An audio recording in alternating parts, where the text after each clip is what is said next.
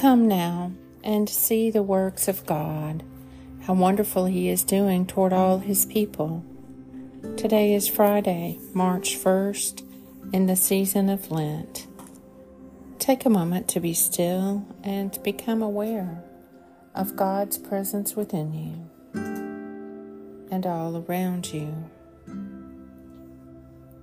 Satisfy us by your loving kindness in the morning, so shall we rejoice and be glad all the days of our life. Save us, O Lord our God, and gather us from among the nations, that we may give thanks to your holy name and glory in your praise. Mercy and truth have met together. Righteousness and peace have kissed each other. A reading from the Gospel of Matthew. Then Jesus said to his disciples, "If anyone wants to be a follower of mine, let him renounce himself and take up his cross and follow me. Anyone who wants to save his life will lose it, but anyone who loses his life for my sake will find it." Matthew 16. Mercy and truth have met together. Righteousness and peace have kissed each other. The Morning Psalm.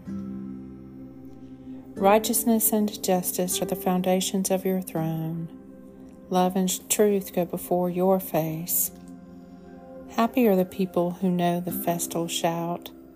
They walk, O Lord, in the light of your presence. They rejoice daily in your name. They are jubilant in your righteousness. For you are the glory of their strength, and by your favor our might is exalted. Truly, the Lord is our ruler. The Holy One of Israel is our King. Psalm 89. Mercy and truth have met together. Righteousness and peace have kissed each other. Lord, have mercy on us. Christ, have mercy on us. Lord, have mercy on us. Most loving Father, whose will it is to give thanks for all things, to fear nothing but the loss of you, and to cast all our care on you who cares for us. Preserve me from faithless fears and worldly anxieties, that no clouds of this mortal life may hide from me the light of that love which is immortal, and which you have manifested to us in your Son, Jesus Christ our Lord, who lives and reigns with you in the unity of the Holy Spirit, one God, now and forever.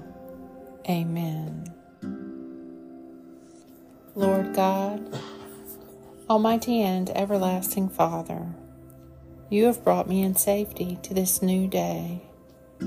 Preserve me with your mighty power, that I may not fall into sin, nor be overcome by adversity. And in all I do, direct me to the fulfilling of your purpose, through Jesus Christ my Lord. Amen. Go forth in the peace and in the presence of Christ.